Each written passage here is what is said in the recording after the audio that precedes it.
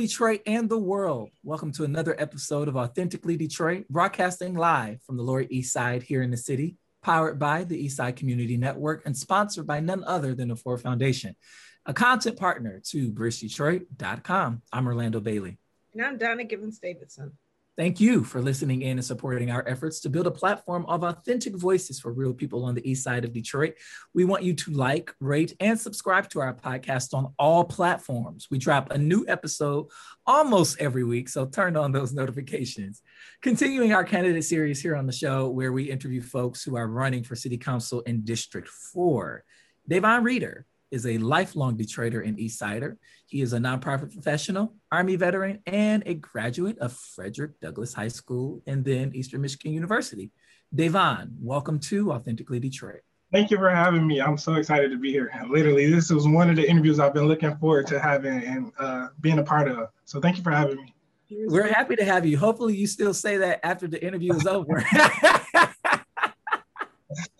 Let's check in. How is everybody doing? How does this blessed and rainy day find each of you? It's a long one. And but I'll tell you what, ECN is starting to trickle back into a physical workplace. And I have coworkers and colleagues, and I see people who I work with, every day. And I actually don't always work from home. So it's kind of enjoyable for me. I'm really enjoying feeling like my world is opening back up. How about you? I'm doing well. There's so much going on, especially just being in the business of news. There's always something to talk about. There's always a story to tell. There's always something to follow up on. And so that is cool. But if you aren't careful, you will run yourself into a wall. So I'm finding out that I have to be even more intentional, especially as we come back to real life, and to not overscheduling myself, because I'm excited to see people. I'm excited to hug folks. I know that our listeners know that I get to see Donna now on a regular basis, and it's still exciting being able to see her and hug her. And I want to see everybody. I'm ready to see everybody, but in time. And so I'm pacing. I'm learning to pace myself and still, have time for a personal life, a romantic life, all of the things. So it's been so terrible. I feel like the worst wife in the world. In late April, May, we applied for all this funding, and it was so much stress. But they say April showers bring late flowers, and the flowers are blooming in June. We have so many things that we were actually awarded, and every time it's a surprise for me. So that's super exciting. And also there's a lot of stress because you have to get it right. And that's where I really know we have to lean on the ECN staff team to, make everything grow as it should. So it's a lot. Yeah. Daivon, how you doing? I'm doing good. I think I'm also in the same mind space with this campaign, with getting a chance to meet all my neighbors and just trying to make sure I put my mental first, because if I'm not okay, I can't make sure everybody else is okay, right? But just being able to get out and enjoy the nice weather as well, because these last few days been great. Just being able to walk around and not worry about rain. But I guess we needed a little cooling down after this weekend. So yeah, it's been fun. All right, guys, it's time for Fresh Off the Press, news that we are thinking about. If you have pieces that you want discussed on Authentically Detroit, you can hit us up on our socials at Authentically Detroit on Facebook, Instagram, and Twitter, or you can email us at authenticallydetroit@gmail.com. Donna, Fresh Off the Press. I'm so sorry. Why the revision of Detroit? I'm sorry, I just clicked off. Why the revision of Detroit City Charter is so contentious. And that is Louis Aguilar reporting for Bridge Detroit. So the charter has a proposed charter revision, went to the governor. The governor first went to the attorney general, who identified a number of legal flaws as she saw it. It went to the city, and the mayor said it was going to cost way too much and it was going to bankrupt the city again. The governor, on the mayor's logic and on the attorney general's logic to some extent, said, I can't approve this. And so she sent it back with comments. The Charter Revision Commission responded with some revisions that she did not review. Meanwhile, there was this big question of whether it could go on the city charter. On the First, ballot. I'm sorry, on the ballot. Thank you. On the ballot. First, Janice Winfrey said it could not go on the ballot. Then she said it could. The Attorney General Dana Nessel said all along that it could go on the ballot. So then the Wayne County Election Commission voted, and when they voted, they agreed 2-1 to let it go on the ballot. And despite the fact that Mary Sheffield is a strong supporter of the city charter, her father, Horace Sheffield, was one of the people who filed a lawsuit to take it off the ballot again. Can we talk about that? Can we just pause right there for a second and spend some time there? What in the world is that about? The Reverend Horace Sheffield filing suit. How does that happen? How does something like that happen? And is he on record anywhere saying why? Has anybody asked him? Has anybody talked to him? His point is, and I think that there's a lot of people, I think one of the things he was on record saying is that Mayor Duggan won't be mayor forever. And when there's a mayor that he likes, he wants that mayor to have lots of power. That's my interpretation of what he was saying. And, I have no doubt, because I've heard it directly from him, that he's hoping that his daughter become mayor. But the city charter does a number of things, one of which is take aim at the strong mayor form of government and say, let's figure out a way to empower the citizens and take away some of the mayor's power, as well as threading through all of that, a lot of social justice reforms, a lot of reforms that are really centering the city business on people through the creation of a bunch of commissions that people get to choose. Now, we have a whole lot of authorities that the mayor and city council appoint and whatever, but this would really empower people to make decisions, even within the master plan for the city, giving the planning commission authority over the planning process and the master plan, and taking that from the mayor will completely restructure how things are done in the city. So the Citizens Research Council, which Orlando is a board member of, and disclaimer. But listen, they did an independent analysis, because what the mayor says is this is going to bankrupt the city. The Charter Revision Commission said no, it won't.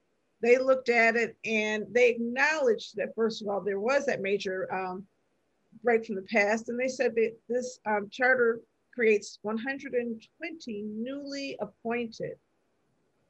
elected or appointed positions in city government. Now, most of those 120 positions are not paid positions. Most of them are commission staff positions, I believe. I'm gonna have to look back, but basically, many of the new positions would be part of commissions that would work. And I don't think those are going to be paid for.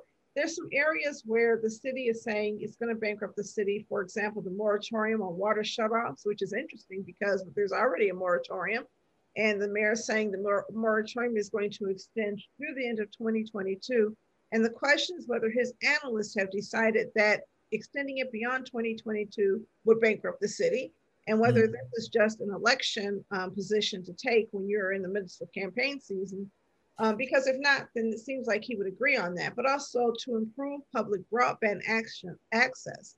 And the way a lot of people are interpreting this is that the charter would require the city council to create free broadband, but it's really to create an effort to figure out how to provide free broadband. And some of that could be done with public and private dollars. It doesn't have to be that. So anyway, there's a major police change.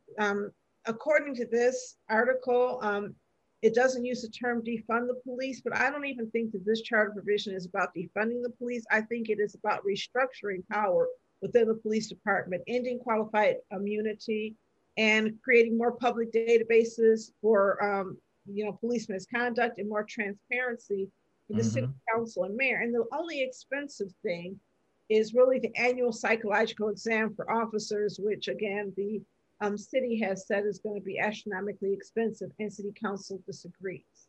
So according to the Citizens Research Council, the fiscal impact is somewhere between the mayor's $488 million a year and the city charter commission's $7 million a year.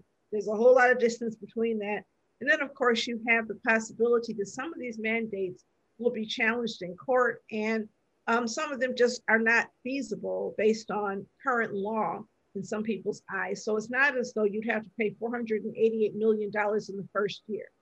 Right. So anyway, this is the argument, the crux of the argument, the reason the mayor is fighting it so hard. And Horace Sheffield has either been bought or persuaded to also fight it, is because it minimizes the power of the mayor. In some ways, if you could have people saying, you know what, let's vote for the current mayor, and it looks like he's winning, at least in some polls. But if you also voted for this revised city charter, the current mayor would be reelected and have his power curbed, not by persuasion, but by the Constitution for the city of Detroit. Mm. Yeah, so it's I think it's going to be interesting because we still don't know as of right now. The charter revision is on the ballot, but the state Supreme Court has yet to weigh in. And so we're waiting to hear what decision they will render, and that will be the decision that sticks. It really is, to me, and I have been saying this is a story about the trivialization and the minimizing of a democratic process. Regardless of what is in the charter, it was done in a democratic way. Donna, you remember those meetings? We went to some of them. We didn't go to a whole lot of them, right? But those meetings were happening regularly, and we were able to tune in. If we weren't there in person, we were able to tune in online.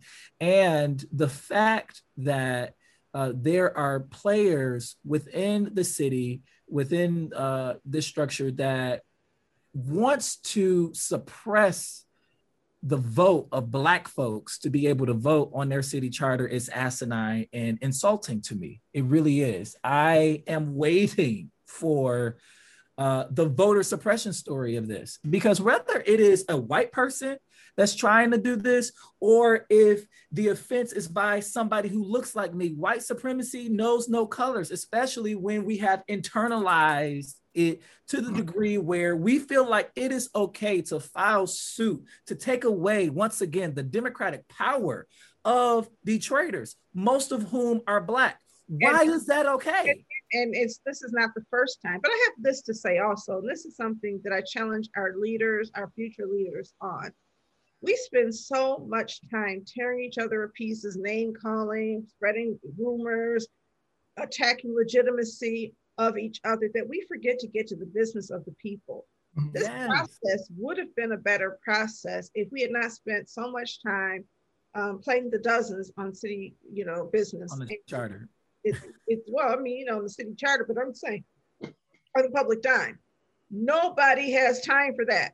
You don't have to like a person, but you have to stay focused on the issues. And I see this coming up in other conversations where we want to call people out, call them names. And it is as if the biggest problem with racism is each other. And the biggest problem with racism is bad personalities and not structural and institutional issues. We would have been so much further ahead had we started negotiating on these things, a year ago.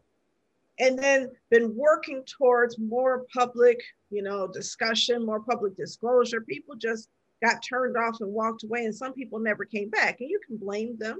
That's what people do. Well, that's on them. If they cared about this city. But the reality is, when you put people down and you blame people, it doesn't fix the problem. That's right. In a democracy, we have got to make sure that when we accept leadership positions, that we work for the people, and we don't make it about they have to level up to us. We've got to make sure that we're making ourselves accessible and welcoming to them. I love it. That is. Go ahead, Daivon. I'm sorry. I was gonna say, I think that you guys hit right on the point. It's really a challenge of democracy. Is our democracy right now is our democratic process really a democracy? Because this back and forth about putting on the ballot and letting the citizens vote I just think it's unnecessary, and there's so much time and energy consuming that we could be putting that into other categories and other places that we need that energy to be placed in. So I completely agree with you guys on that point for sure. Yeah. I stand behind the charter revisions. I think they make sense. I think if there are legal issues with it, they'll get resolved in court. We don't have to worry They're about it. resolved, right? If it's illegal, it can't happen. It happens all the time. I mean, we've had charter provisions, neutralized by the courts because the court has said in the past, this is not the first time. Right. So a lot of this is silly. If it looks like bankruptcy, obviously somebody can sue and say, wait a minute, this mandate is too expensive. But the heart and soul of the charter, the intent of the charter should not get lost in the sauce. And I do want to say hats off to Nancy Caff for pointing that out, that let's not forget the aims of what the charter is, and let's not let that get lost in all of this debate. Yes. And you know what? I can see the difference in this new Supreme Court. We have a democratically controlled Supreme Court, and that's a different Supreme Court. We don't look at those judgeship elections as being that important, but imagine if we had a different Supreme Court, a Republican Supreme Court that was always trying to divest power from us and always agreed to that, sitting there in control over this issue. So I'm not sure how they're going to rule. I appreciate the fact that they twice reversed the appeals court and the lower courts. Fresh off the press, moratorium on evictions could expire June 30th. Here's how to get help. This is Nusrat Rahman reporting for Bridge Detroit in partnership with the Detroit Free Press. So the Centers for Disease Control has placed a moratorium on evictions, right? Especially in the wake of COVID and people being unable to pay their rent. Right now, as it stands, the order is expected to last through June 30th. What we want to do is encourage all of our listeners to, number one, go to the CDC website and get a signed declaration from there to your landlord so that if they try to evict you before June 30th, that lets them know that it is illegal. So you can go to cdc.gov/coronavirus to get such documentation. The other piece is if you're not going to have the money to pay rent after, assuming that the moratorium is lifted, and there are people who are fighting to extend it, but let's assume that it's not extended, there is some help that you can access.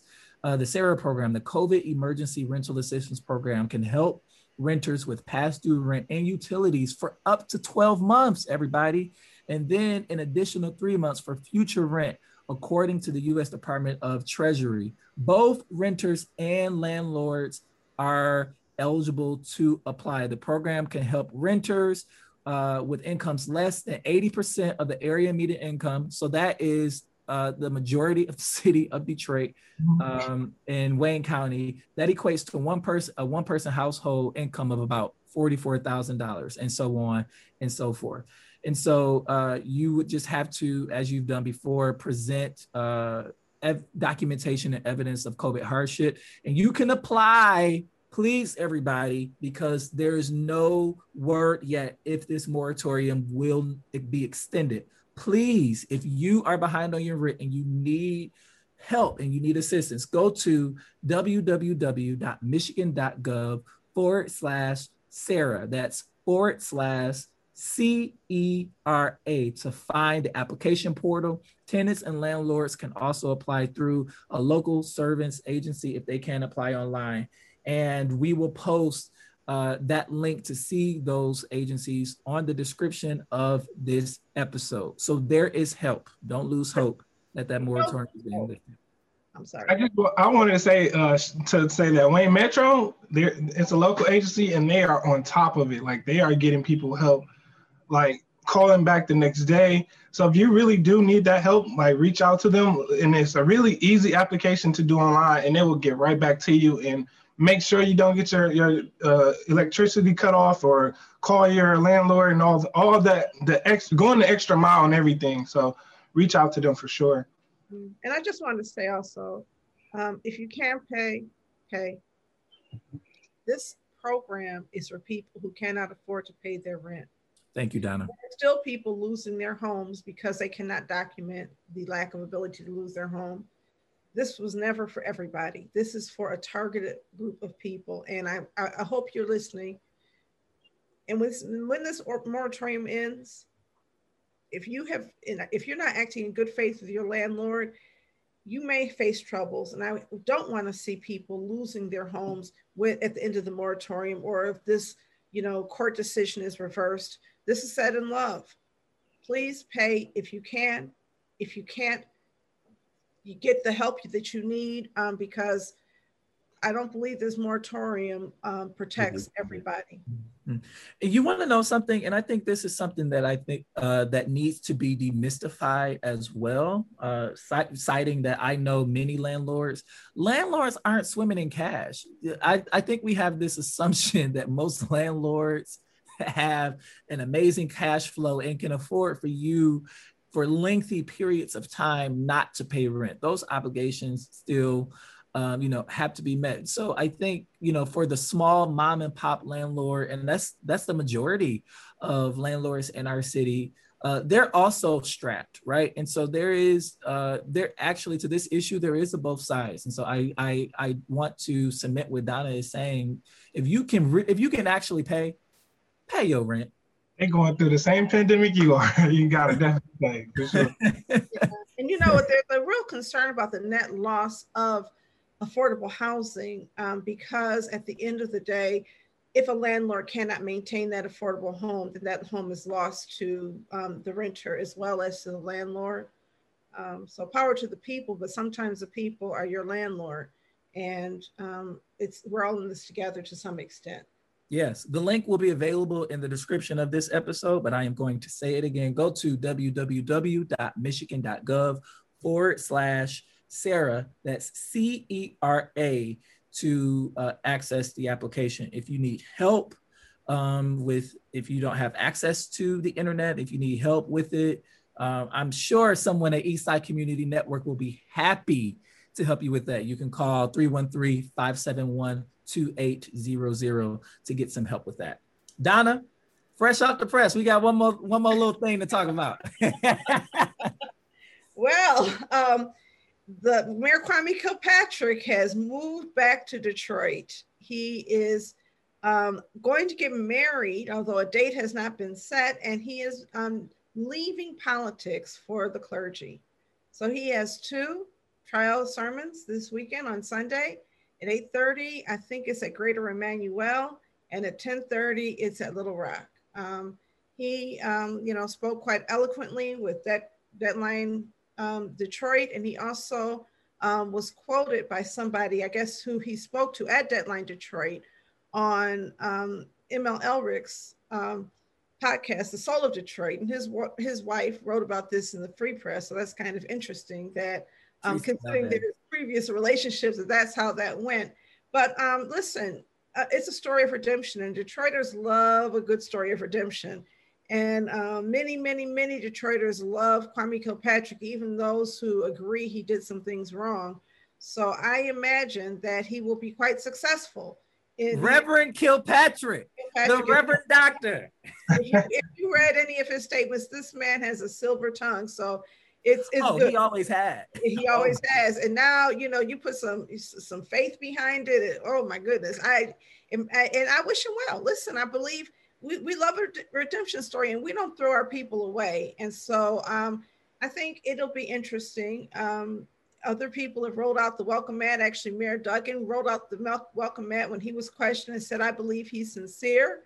And then he said something that was quite intriguing. He says, I believe he'll announce some other things in the future. So it'll be interesting to see what other announcements are coming our way. I want to be a saint on the pew listening to Reverend Kwame Kilpatrick exegete a text, okay? It's online. It's going to be a pre-recorded message at 8:30. I think he might actually be physically at Little Rock, because they only talk about pre-recorded at 8:30. We'll have to see. But yes, you'll be able to download it. I'm sure it'll be a YouTube sensation if it's... I'm excited to see what he has to say. He always amazes me when he speaks. I'm excited about that. And it's a good thing to see that, young folks. Yeah, it's a good thing to see that he's actually trying to put that behind him. Yeah. I always say, Kwame Kilpatrick was the first politician that that reflected to me where I came from. He, as a young child, I was captivated I wasn't super young, junior high and high school, but as a kid, I was captivated by him. He sounded like one of my homies, right? And but just so very smart and so very talented. So hopefully his integrity would keep him as a man of the cloth. All right. The soon to be Reverend Kilpatrick. That wraps up our Fresh Off the Press segment. If you have pieces that you want discussed on Authentically Detroit, you can hit us up on our socials at Authentically Detroit on Facebook, Instagram, and Twitter, or you can email us at authenticallydetroit@gmail.com. Daivon, you're here and you're running an ambitious campaign for the District 4 seat on City Council, and we're excited to talk to you. Donna and I are probably going to seesaw some of the questions here, but we want to hear from you first off. Why are you running for City Council? You know, I'm running for it. There's a lot of reasons, but as a son of Detroit and as somebody who's been poured into from like literally our school system to our community organizations and to just my neighbors, I felt like I came home after serving the military and I was seeing so much change happening. It wasn't happening for Detroiters. And I just was so appalled by like how people were going about it. It was literally like in our face. It was like, we're not going to hide it or anything. We are literally redeveloping Detroit for outsiders to come in and take over our city. And I decided that it was time for me to make a return on the investment that my community like poured into me and made into me. So I'm like, okay, I'm gonna do this, and I'm going to run for my district, my neighborhood.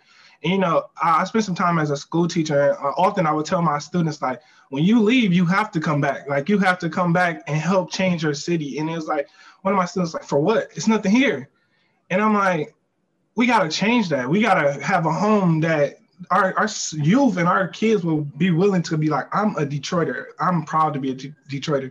So that's like kind of my motivation and my goal. Even like in everything I do is always like, how can I make our city better for our youth? How can I do something that represents Detroiters? You know, I feel the same way.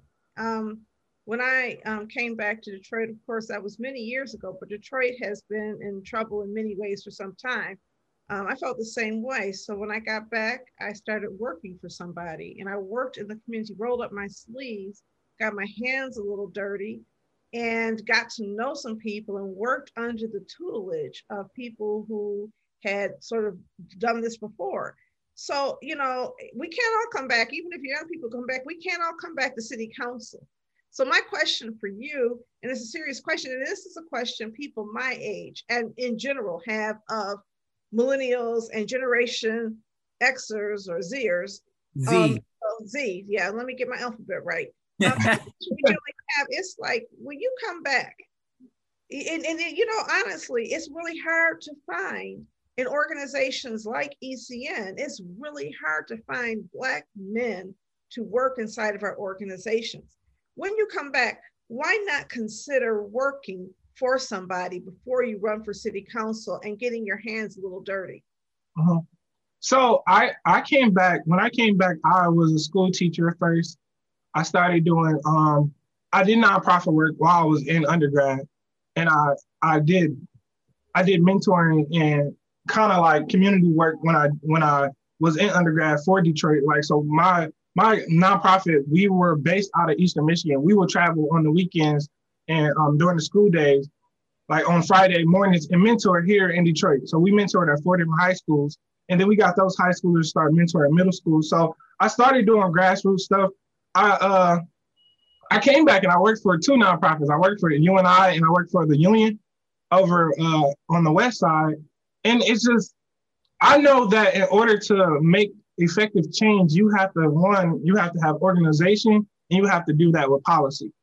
And the way that I wanted to make change and the way that change looked for me was through policy.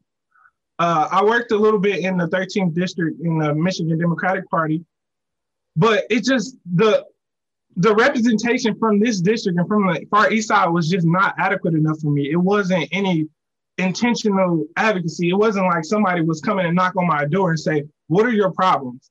It was only, hey, it's election time. Can I get your support? And I'm like, we need more than that. We need a real Detroiter who's been here, who's been through our problems, who faced the problems, who understand it. And like, like Orlando said, somebody who sounds like me, who looks like me, and understand that I know and I can trust that they're going to take care of the problem. They're going to have my best interest at heart. So that's kind of why I guess, took this big leap and saying like, it is time. And I've been groomed by my neighbors to do this. I've been groomed by my community to do this. What is your answer for folks who say that this campaign is a little preemptive, given just how young you are? You have some experience, but really haven't paid your dues. What do you say to that? Pay my dues. I don't know if I really haven't paid my dues. I spent 7 years in the Army. I dedicated myself to coming back and developing my city. I currently work literally nonstop. Like my life has been service. So I guess I haven't took the traditional route to politics. And I often question, like, we looking at our traditional politicians and how they're not leading our city. Do you really want another traditional politician? And my youth offers innovation and the ability that I can understand the problems that we need to face. And I'm able to be humble enough to be like, okay, I don't know it all. Let me learn. And then at the same time, I'm able to look at things from a different perspective and provide a new way of attacking our problems and providing our solutions. And again, I say all the time, who better to represent our community than somebody from our community? We inviting people in, and they saying like, I've been here for a certain amount of years. No, I lived here. I was born and raised here. I'm rooted here. If you like go through my history, it's Detroit, it's East Side. It's not, I moved here, my family, none of that. I'm an East Side. There's quite a few, at least a couple others who are running in District 4 who are also from the community and rooted there. So I certainly think that having a rooted person is great. You first came to public attention after a tweet.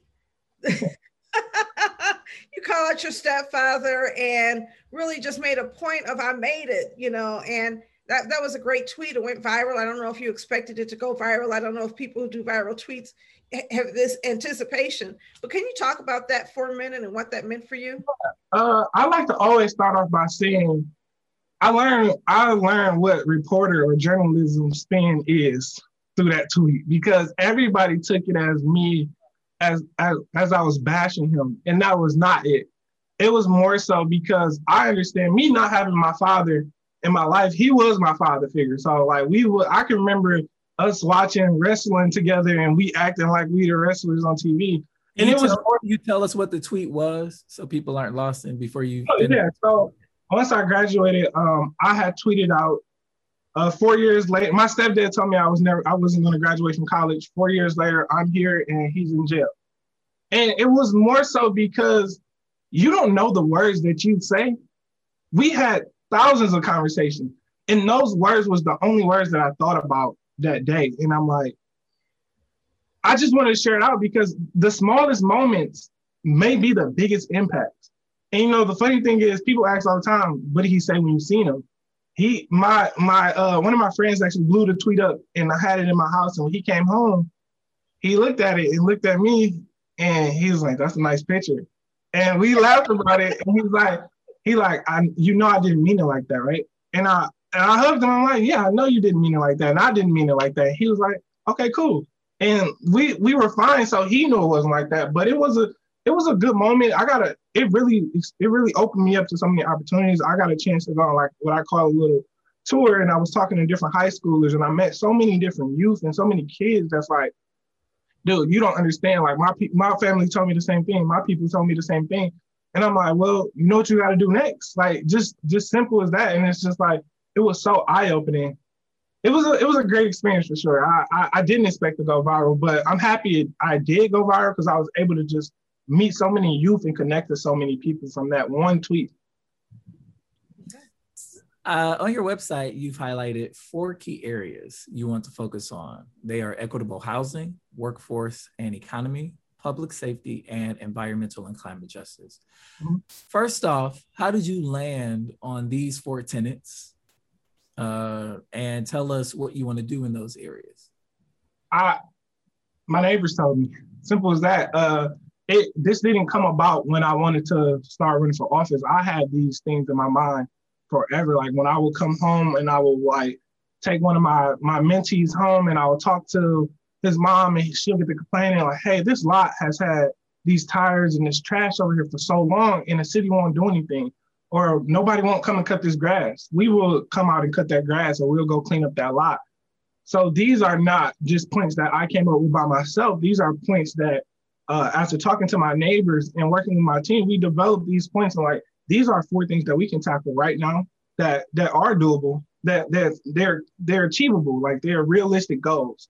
And so with workforce and economy, I have a plan to invest more in our small-owned businesses and our minority-owned businesses, because I feel like our homegrown businesses, they reinvest the dollar back in the community, and that's what we need right now. Like we looking for outside companies and big factories and things to come in our city and help us recover from losses, when really all we just need to do is look from within. We have businesses that are flourishing and they are not leaving, they're staying here and reinvesting their money in the community. When it comes to housing, like Detroiters should have the opportunity to own homes. That's just point blank, period. And I just think the process in which, and I mainly want to talk about the Detroit Land Bank. The process is so, one, is confusing and is not accessible to the average Detroiter. And then the rehab process is just ridiculous. 6 months to repair some of these homes, it's not achievable. So let's go back. You go ahead, Donna. You said you want Detroiters to be able to have access to be able to own a home.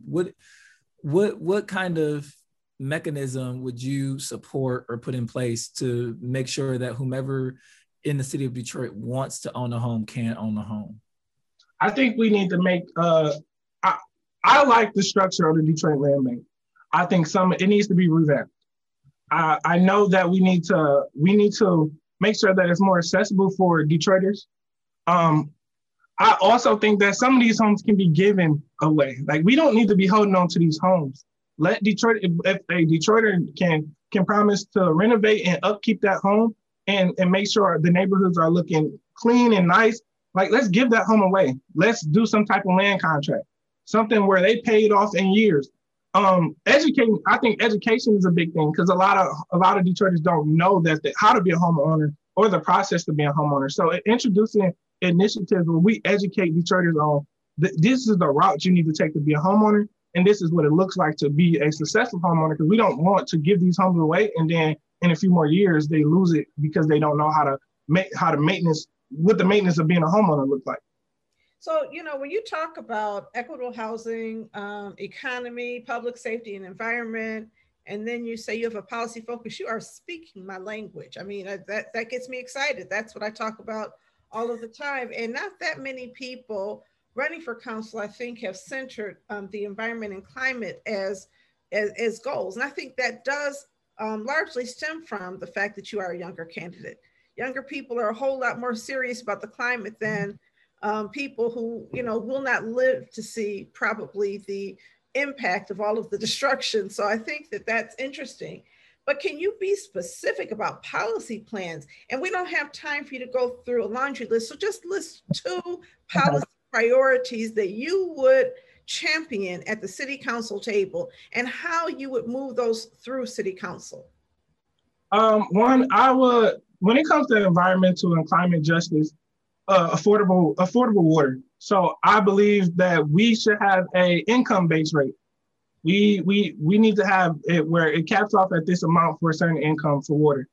I'm just an advocate for making sure that Detroiters have basic necessities. So I think that's something I will introduce policy that we can make sure that water is affordable. Is affordable water climate justice though? Environment, affordable and clean water? Yeah. I think it is. I think our water right now is not clean and affordable. So I guess I should have put more emphasis on that, but clean and affordable water.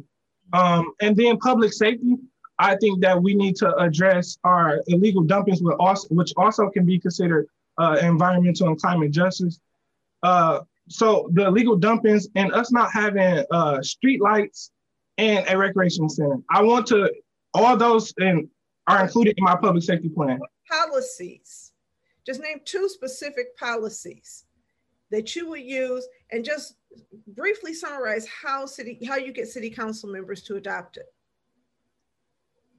So my policy will be to, I guess, put a cap on water. So not I guess, I know to put a cap on water, right? If we put that limit and we work with our water department, simple as that, legislation to make sure that we're being advocates for the citizens and getting the other city council members involved. I think we need to remember, like you said, we are representing our citizens, and we need to have our best interests at heart, the best interests of our citizens at heart. So I don't think that'll be a hard thing to get people to join on. That's a simple thing that is possible, is achievable. Other states are doing the same thing. And what do you envision? I'm sorry, go ahead. No, go ahead. What do you envision the role of city council is as a body, right? I think right now we have a city council that is, largely and sometimes disappointingly very supportive of the mayor and all of his initiatives, and not really providing that balance of power that the legislative branch is supposed to provide to the executive branch. How do you see the role of city council in a strong mayor city like Detroit? I know that the role of city council, one, is to create policy and legislate. Simple as that. And relationships should not get in the way of your constituents' well-being and what the voice of the people is. So and that's what I'm promising, my actions will reflect the voice of the people, regardless of who I'm okay with, who I'm friends with, and I will provide a check and balance. If the mayor is stepping out of line, we need to say something. We need to be that squeaky wheel and say, hey, you need to stop doing this. Like, we need to address what's the problem. And that's city council. That's what I promise to be as city councilman. Yeah. I'll be the check and balance, and I'll be the voice of the people, creating legislative and policies for our citizens. So, some of these are long-standing fights. Affordable water was a fight when Joanne Watson was on city council, and actually when Mayor Kwame Kilpatrick was mayor, she had to fight in order to put that on the ballot.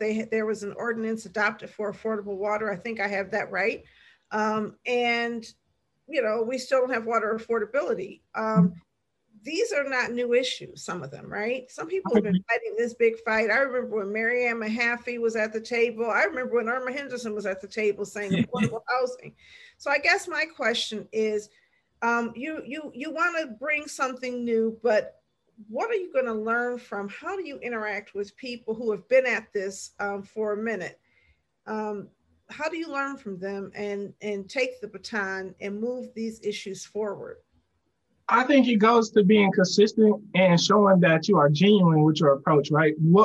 I know that I have a lot to learn about a lot of things because I don't know everything. Nobody knows everything. However, I'm willing to go ahead and build these relationships and get the citizens involved, get these grassroots organizations involved, and we can attack these problems together. And I know that there's going to be times where we fail, but these failures can be learning lessons. And I've been trying to approach this as a way of creating a united front. So it's obvious that we spend so much time, we already talked about it, we spend so much time arguing with each other and side remarks and things like that, where we forget that we have a goal to accomplish. So that's not even my personality. I'm about progress. I'm about, we may wrestle and tussle in the background, but at the end of the day, when we on the stage, we know what we're trying to achieve, whether that is affordable housing or environmental justice. We know what the goal is at hand.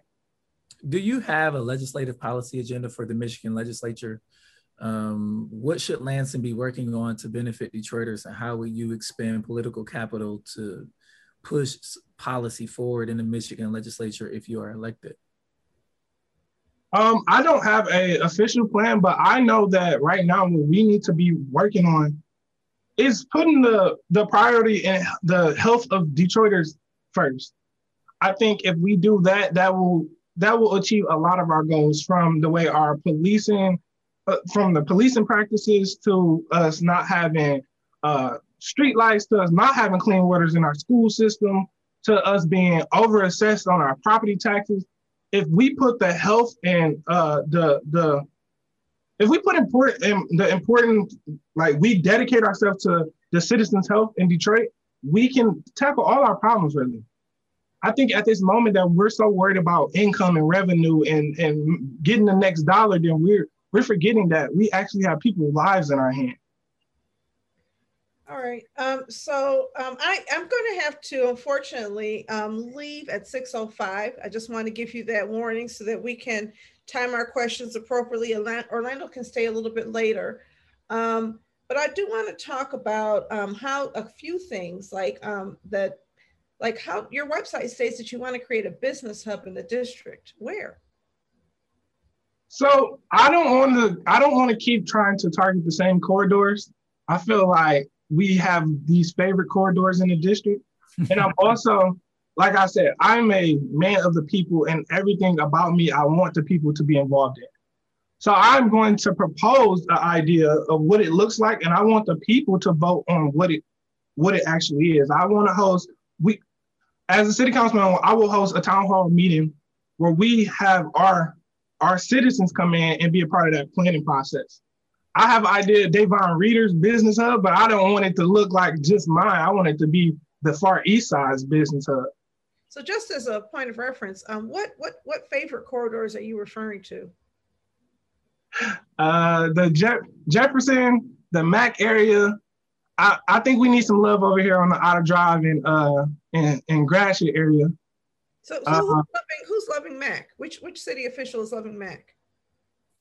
Maybe you can point them to me so I can figure that one out. I know. I was like, Nana and I started some work on Mac Avenue in 2016, and we have not. Well, when I was still at ECN, we have been unsuccessful in really having a champion in the city.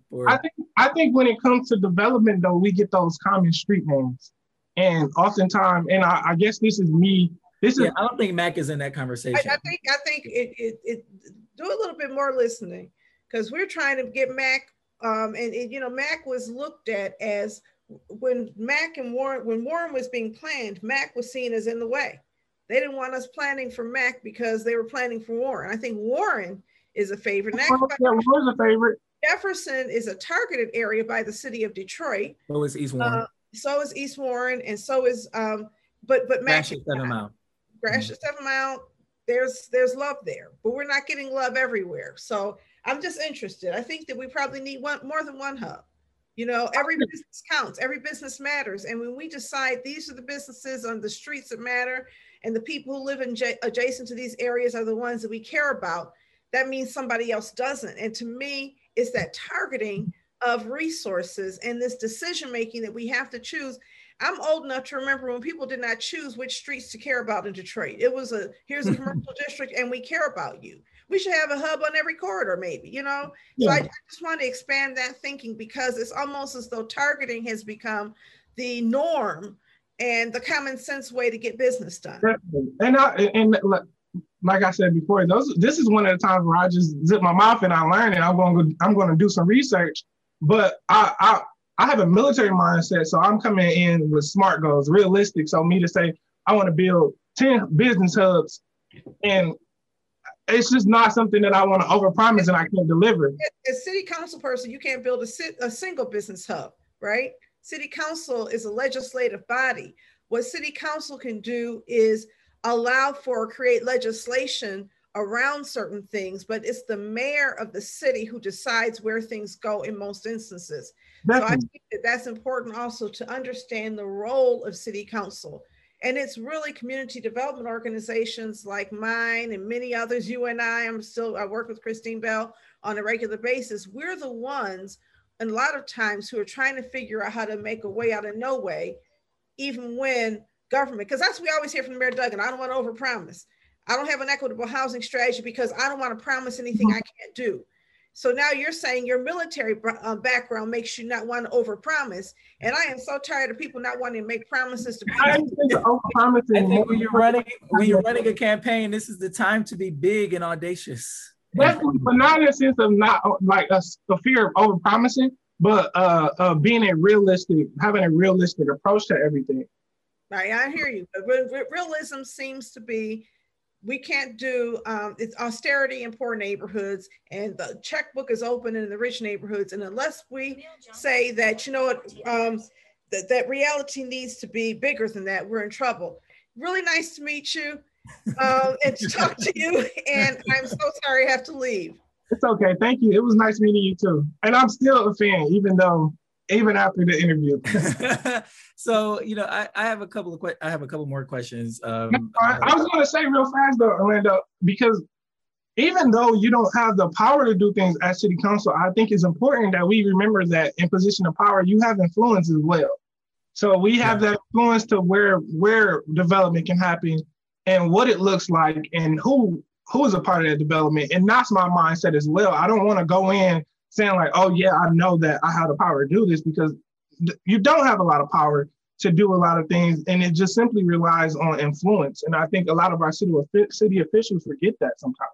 Yeah, but you know, in how it is languished on the website, I think that could confuse the citizen a little bit when you say words like build a business hub. And so I think there is room to become a bit more granular by letting us know what you really mean. I got you. I understand that. Let me ask you this question. You said earlier that you're from the military, so you have this military mind. And so being associated with the military, a form of law enforcement, access to militaristic equipment. What is your stance on public safety in the city of Detroit? And do you support defunding the police in order to invest in other areas of the community that could help in assisting in curbing violence? So my stance is I am for defunding the police, not in the literal term of defunding. I think we need to reallocate funds and look at where we are putting our funds in the policing budget. I know that the mayor was proposing that we do $50 million of the American Rescue Plan money to rebuild a police training facility.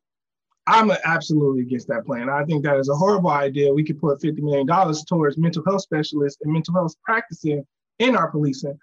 And then I also would like to say, when it comes to public safety, it's not just policing. I think our issue is that we don't have the social services in our communities that we need. For example, mental health. We need more mental health facilities and practices in our everyday life in our city. If this last year, and I say this all the time, this last year haven't taught us anything, everybody goes through mental health problems. If our head's not okay, nothing else will be okay. So I'm for reallocating funding to more mental health practices in our policing. Definitely think we need more places for our youth to play. And again, I know it's a big issue in this race. We don't have no recreational center. We don't have a rec. We don't have a recreation center. If we don't have somewhere safe for our kids to play, we're setting them up for failure. Because we know as kids, being kids ourselves, when you get bored, that's when your mind starts to wander, you do crazy things. And we just need to make sure that we're giving them somewhere safe. And recreation center serves as pillars of our community. I remember all the time when I was young, my mom would go to the rec to find out job openings or get help with filling out for food stamps or things like that. So it's other purposes that our recreational centers can serve. So I'm for a 360 of our public safety. We need to revamp public safety in Detroit. Got it. Do you believe that there should be reparative policy for residents in the city of Detroit who lost their home to over assessments? No, all those houses that we talk about, the Detroit Land Bank is just holding. Yeah. Give them away. Give them to those citizens.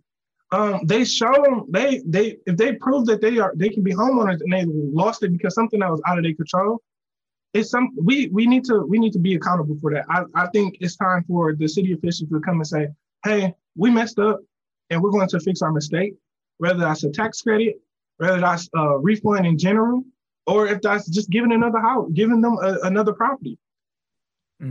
Talk about your vision for like working with the nonprofit community development community. Donna was talking about some of the nonprofits that show love to areas that aren't always targeted by government, and sort of filling in the gap in those areas. What does, your public partnership plan look like? I wouldn't even call it a partnership, because I think I, as a city councilman, as an elected official, I'm simply supposed to be the voice of the people, and the people are the grassroots organizations and the grassroots organizers.